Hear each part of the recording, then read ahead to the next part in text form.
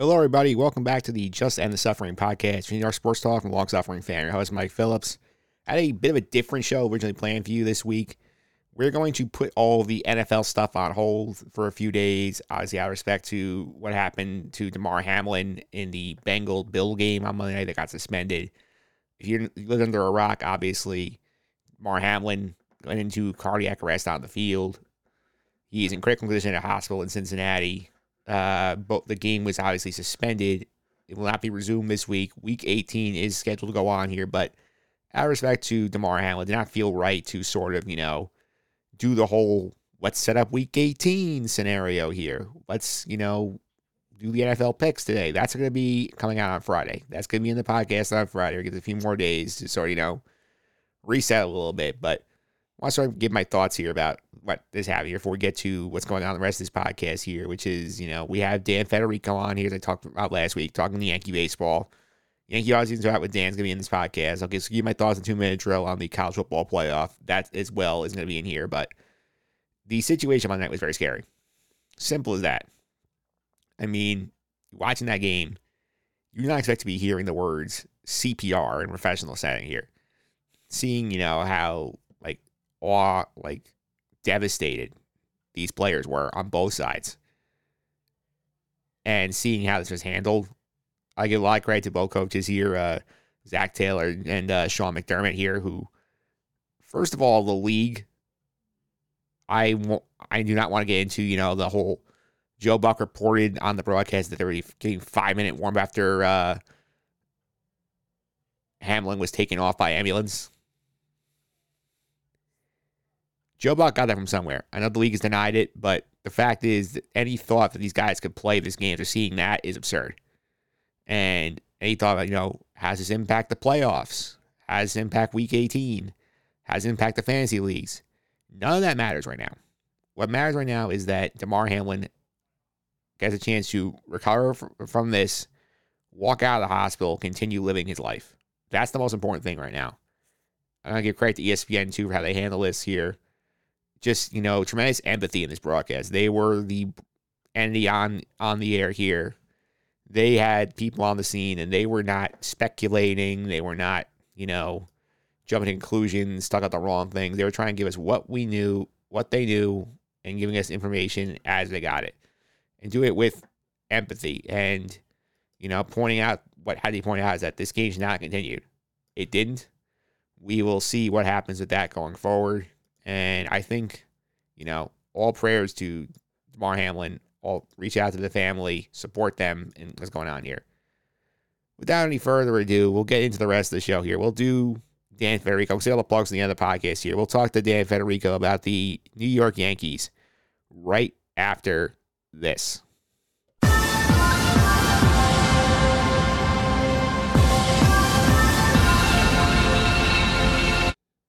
All right, we are back here on the podcast, kicking off the new year here, starting out, talking about what's been going on with the Yankees in the offseason. They've been not as crazy as the Mets. They've been doing a lot. Join me today, our Yankee guy on the podcast here, Dan Federico is here. Dan, Happy New Year. How are you? Hey, Mike, what's going on? Hope you had a happy holidays, Happy New Year, and let's talk some Yankees. Yeah, let's talk some Yankees here. I mean, going into the offseason, we know they had a lot to do. They have done a lot, but I would say it's not as crazy as some of the other offseasons we've seen from them. What do you think of what they've done to this point? I mean, listen, step number one was bringing back Judge. It was an obvious. I mean, I was one of those guys who, when you saw the John Heyman arson Judge tweet, I was pretty much convinced that he was gone. I mean, that's the feeling I got.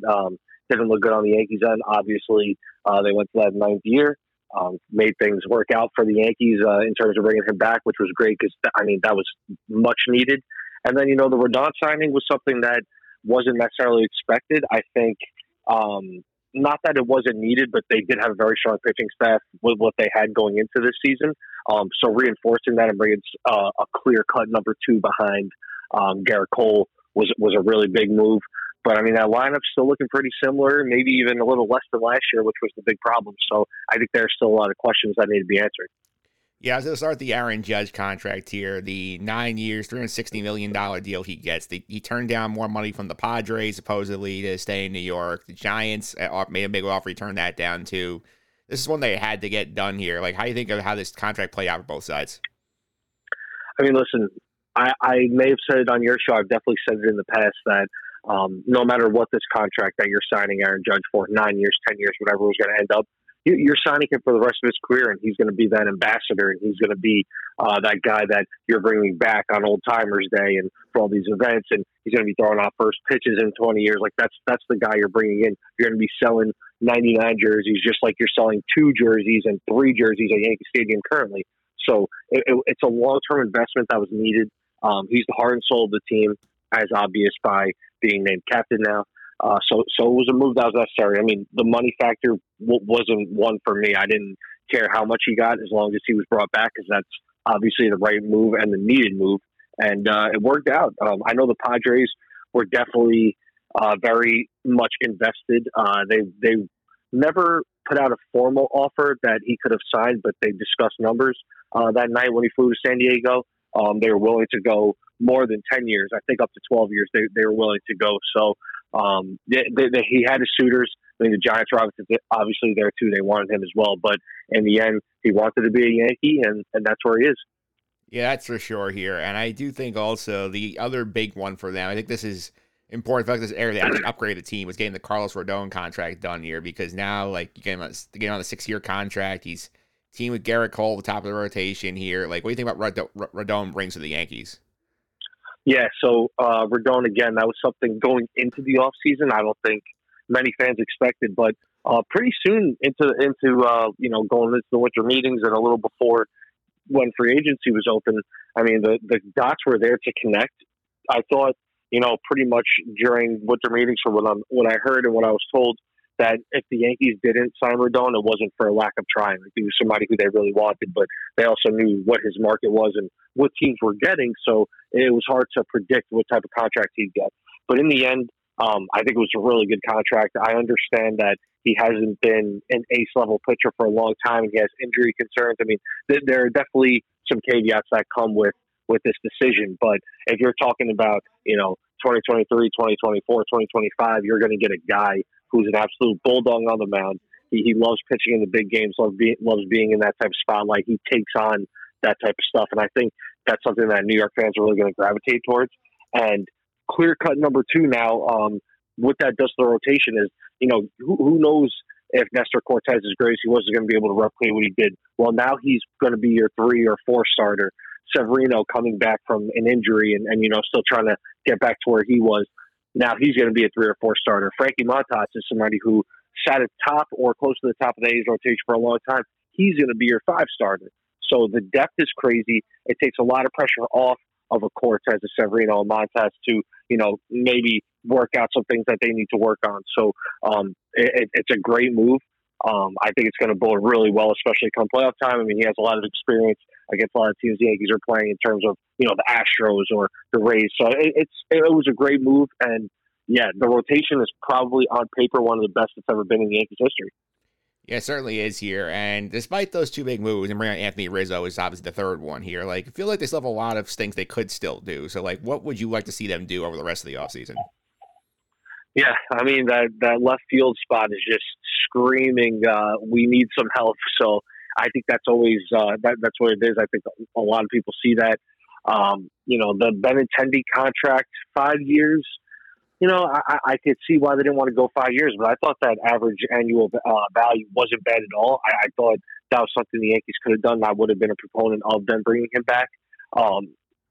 It's interesting where they go from here, but I think first and foremost, left field has got to be one that's answered. Yeah, that's definitely for sure here. And the left field is surprised also they make a run like Michael Conforto, give him like the giant kind of in the 2-year, $36 million with the opt after one. Surprised that's not something that they pursued. Yeah, I mean, I know there were some rumors they liked him early in the offseason. I think that type of contract where it was a 1-to-1, see what he can do this year, then he has a chance to opt out. I even think that was a little too rich for the Yankees' blood for what he got, which, I mean, it's funny to say with all the money they make, but I think the type of player he is where he's coming back from a big injury, you don't know what he's going to really be able to bring to the table. To rely on him to play left field all the time was a little risky for them, but at the same time, I thought he was a good fit. I would have made a run at him. Yeah, the options are pretty bare now. I mean, you have David Peralta, who the Yankees have liked in the past. He's still out there on the free agent market. He could be a stopgap type guy. I mean, the Max Kepler rumors are everywhere. Again, he's another player the Yankees have had interest in, so that could be a guy. And that's where you kind of go back to Oswaldo Cabrera. He could be that guy who could play out there, and we saw what he could do, what he brings to the team in terms of versatility, energy.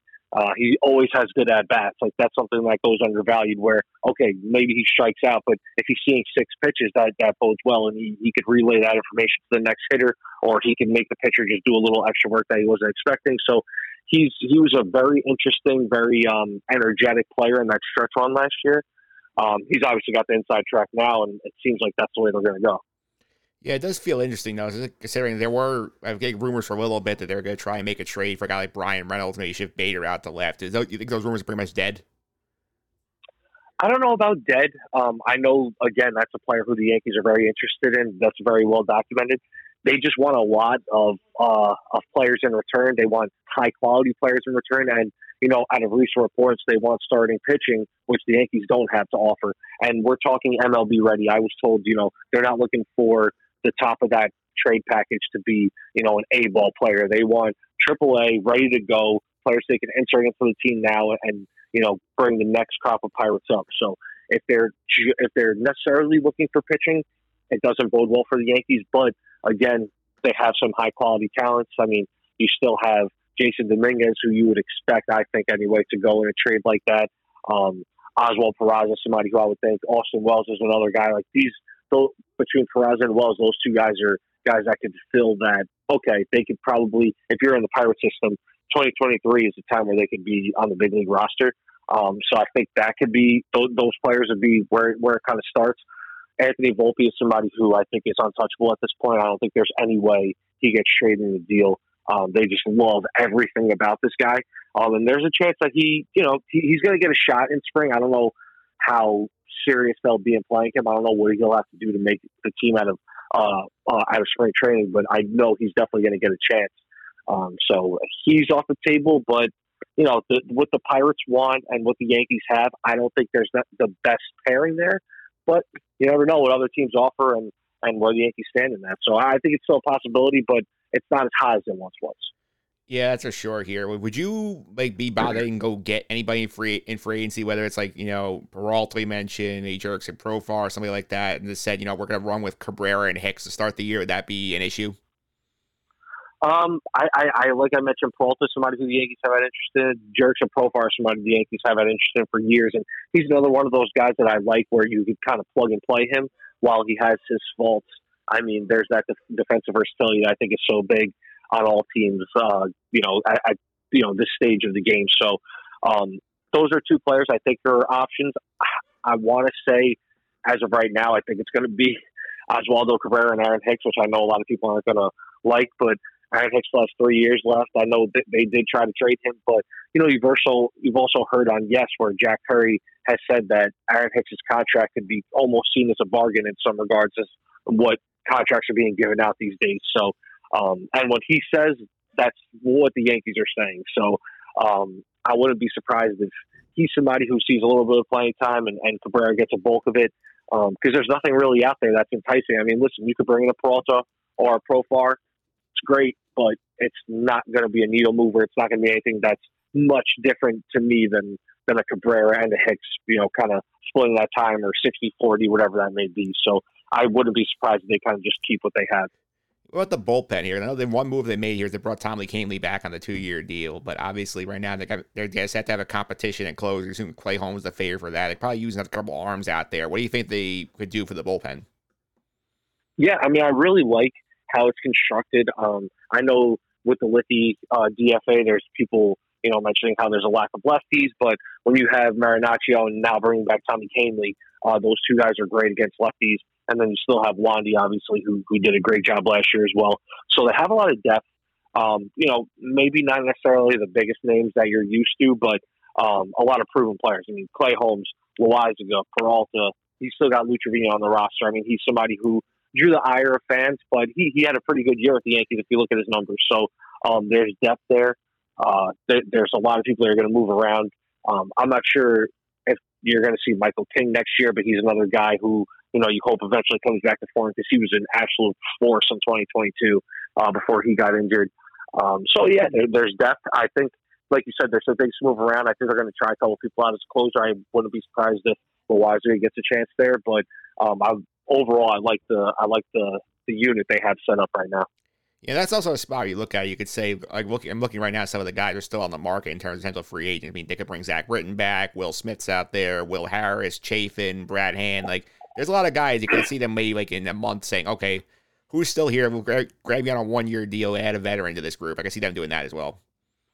Yeah, 100%. I could definitely see that. I mean, that reliever market, there's always going to be names getting close to spring training that are going to end up getting jobs. So, there's a lot of time to see how things shake out, and I definitely wouldn't be surprised if they bring in a veteran reinforcement or two just to kind of round out that bullpen. Yeah, we've talked a little bit about some of these prospects here, and right now they have not done much on the position player side apart from bringing back the 2 free agents they had here. It does make me feel like that they have big plans for Anthony Volpe and Oswald Peraza on the 2023 roster here. You think this is sort of looking at like, hey, like we're not going to do too much because we have eyes on these 2 guys being like part of the lineup at least by midseason? Yeah, I mean, I think it's pretty clear now the second year in a row where they kind of bowed out of the shortstop market, and there's some big names on there this year again.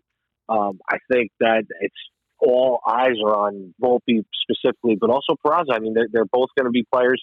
You know how they bounced around Peraza a little bit. He played some second base when he got called up last year. I know there are some people who question Volpe's future at shortstop. I mean, I haven't necessarily heard that, but he could be another guy who kind of bounces around. But yeah, it seems like all their eggs in their baskets. And Peraza is somebody who I expect to have I guess they have a better shot making it just because he has that little bit of experience. He's a little more ahead in his development. I wouldn't be surprised to see Volpe spend a little more time in AAA just to kind of, work out some kinks and get ready for the call-up. But, I mean, this year is going to be that next chapter of the Baby Bomber era, and it's going to be full swing with Volpe and Peraza. I don't know when, let's say, Volpe gets a call. And like I said before, they're going to give him a chance. He's going to get some looks at spring training. To me, it seems like the IKF situation may be a last resort. Like if Peraza and Volpe really stink up the joint, which I wouldn't expect. I think they'll go back to him to start at shortstop, but it seems like to me, Peraza is going to be the guy who's going to get the job out of spring training. Now, that brings me back to last year where I just don't understand why, when he got called up, why he didn't get the full-time job, just to give him a chance and see what he had and let him work everything out at the big league level then. So going into this year, he'd have a little more of a comfort level. But it seems like one of those 2 guys is going to be there, and by mid-year, I wouldn't be surprised if both of those guys are starting in the infield. Yeah, the other guy in the microscope coming in here is obviously Josh Donaldson, because obviously I'm assuming they tried to move him, got no interest in taking on his contract here. I think it's also a spot where he starts the season, they hope he's hot, and like if he's not performing by June, there's like a DFA on the table. Yeah, I would think that you hear what the front office, and again, Jack Curry, I always love listening to Hot Stove, and one of those things where when Jack Curry speaks, my ears perk up just because what he's saying, he's relaying that information. So he said time and time again, they think he makes his money's worth in his glove alone. So they highly value his defense at their base, which is great. Don't get me wrong. But, I mean, he was a black hole at the plate last year, and the Yankees don't have room for that going into this year. I mean, they're like we've said earlier, they're running back pretty much the same team, and he was a big problem as to why they didn't meet the success they wanted, right? So him coming back, they're going to give him a chance. Like you said, they did try to move him, but it was proved to be impossible. So they're going to give him a shot. And again, his defense is great. Don't get me wrong, but the little he provides on offense just kills the team. So, but I fully expect that spring training, Josh Donaldson to be third base, and like you said, probably by mid-year to see what he brings this year. Yeah, that's for sure here. And obviously, my last question here is like looking at this team right now. I mean, based on the roster here, I mean, pretty much it's like you said, it's pretty much the same team brought back with Rodon in, like, and Tyone out, and Benintendi out here. Like, do you think this team is much better than it was the end of last year? Because I know they can point to, we had the record hot pace at the start of the season, but the critics would say, look, back in the season you weren't very good, and the Astros smoked you guys. So, like, do you think the addition of Rodon is enough to markedly improve his team? It's so interesting because you have to value pitching as highly as possible, and I love the Rodon move, and I think that that's going to really boost this team. But when you see the offense, they're running back the same team, and they're even relying on a guy like DJ LeMahieu, who's we don't know what is 2023 is going to be like. I mean, they still haven't decided if he's going to have surgery yet. So there's so many question marks, and this is not even to just random players like DJ LeMahieu, who's obviously, since he signed with the Yankees, been one of the most important players on the roster, and that's a question mark. And obviously, bringing Rizzo back is great, and eliminating the shift, that's going to boost his average a little bit. But he's also getting up there in age, and he has back problems. I mean, that's another one. Sten, love him when he's hot, but he's always that Jekyll and Hyde type player. They're relying heavily on Harrison Bader, who has had moderate success, but is another up and down guy in center field. And Jose Trevino, is he going to be able to replicate what he did last year? That's going to be tough. I mean, there's so many question marks on this team. And, I don't know really. I don't see how you could admit that this team has improved. Again, and that's even with the addition of Rodon. And I don't say that lightly. It's hard to say, but I can't in good conscience say this team is full-fledged and improved when there's just so many holes offensively. I feel like there's sort of a spot where the Braves were last year. You need like prospects to come up here and sort of like take jobs and like lift you a bit, like what they have with Michael Harris and Spencer Strider and Vaughn Grissom to a lesser degree. I feel like if that happens, they take a leap forward. But I don't know, like based on what they've done, I agree with you. Apart from Rodon, that they've really gotten much better from where they were, which is a problem in the division where the Orioles and Toronto and Tampa could all be problems.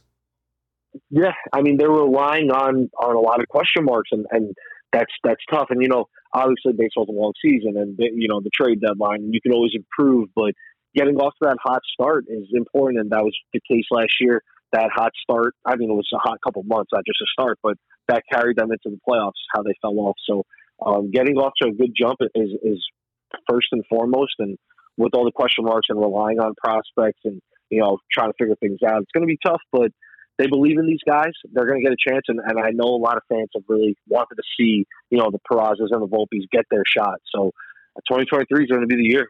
Yeah, I think it will be, Dan. Thanks all the time. I really appreciate it. People want to follow you on Twitter with some of your Yankee takes. How can they do that? Of course, man. You guys follow me on Dan J. Federico. I'm always tweeting on there, so just follow along over there. All right, Dan. Thanks all the time. I really appreciate it. All right, Mike. No problem. Thanks again for having me. The 2-minute drill. All right, 2-minute drill time. Talk about the college football playoffs, the games on New Year's Eve. And ironically, the most fun of the weekend for me watching football was watching those games, which is not usually the case for me. I'm not usually big into college football. These two games were a lot of fun. TCU Michigan was pretty wild. TCU built the early 23 lead. Michigan ends up charging back a third quarter. They get within one score several times. Horned Frogs do pull away late and pull the upset and get to the final here. The Wolverines certainly had their fair share of missed opportunities, and the reffing in these two games is definitely not good. I mean, look at the Michigan game, for example. You had the big play in the second quarter. They hit the long pass. It should be a touchdown. The refs somehow missed the fact that the guy falls down with his butt in the end zone, ball across the line. They spy at the 1. Michigan, of course, fumbles the next play. TCU recovers. That's a big swing in that game because that's basically 7 points the Wolverines are taking away from them. You still give credit to TCU, however. And there was a lot of people going in this game going, oh, Alabama should be here. TCU lost its title game. Their effort put to rest any of that. It was very impressive to see Max Duggan, who friend of the podcast, Bill Benner, talked about a lot last week when we spoke to him about the preview playoff here. Watch him shred that Michigan defense, which pummeled Ohio State, by the way, in their last regular season game. He takes the Horned Frogs, who were unranked in the preseason polls, all the way to the title game. Big effort for that program. Big effort for the Big 12, by the way, which has not had a title game contender in a while. Similar script the second game, except Ohio State blew their big lead against Georgia. Ohio State was leading the whole way through. Stetson Bennett brings Georgia back, makes a lot of big-time throws. There was a little questionable clock management there at the end because Georgia was driving down for the go-ahead score. You would think, they were going down. They had a minute on the clock. So, let's just milk it, try and punch it in late. They scored a touchdown with a minute on the clock left. And you're saying, uh-oh, Ohio State's been moving the ball all night.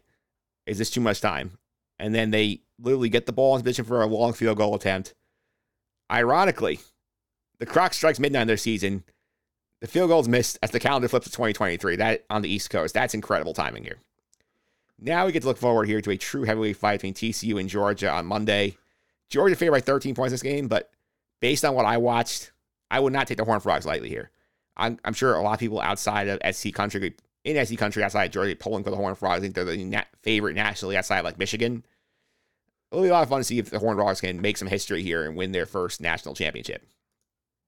All right, that will do it for this week's show. I want to thank Dan Federico for coming on here, talking Yankee baseball. Fun conversation you see that the Yankees have cooked up for the rest of the offseason. You want more good stuff like this podcast, including my look at who the Jets started at quarterback in 2023, and I think the equation definitely changed over the weekend. Check out the blog over justinthesuffering.wordpress.com. You can also subscribe to this podcast on Apple Podcasts, Google Play, TuneIn, Stitcher, Spotify, Amazon, all the usual suspects.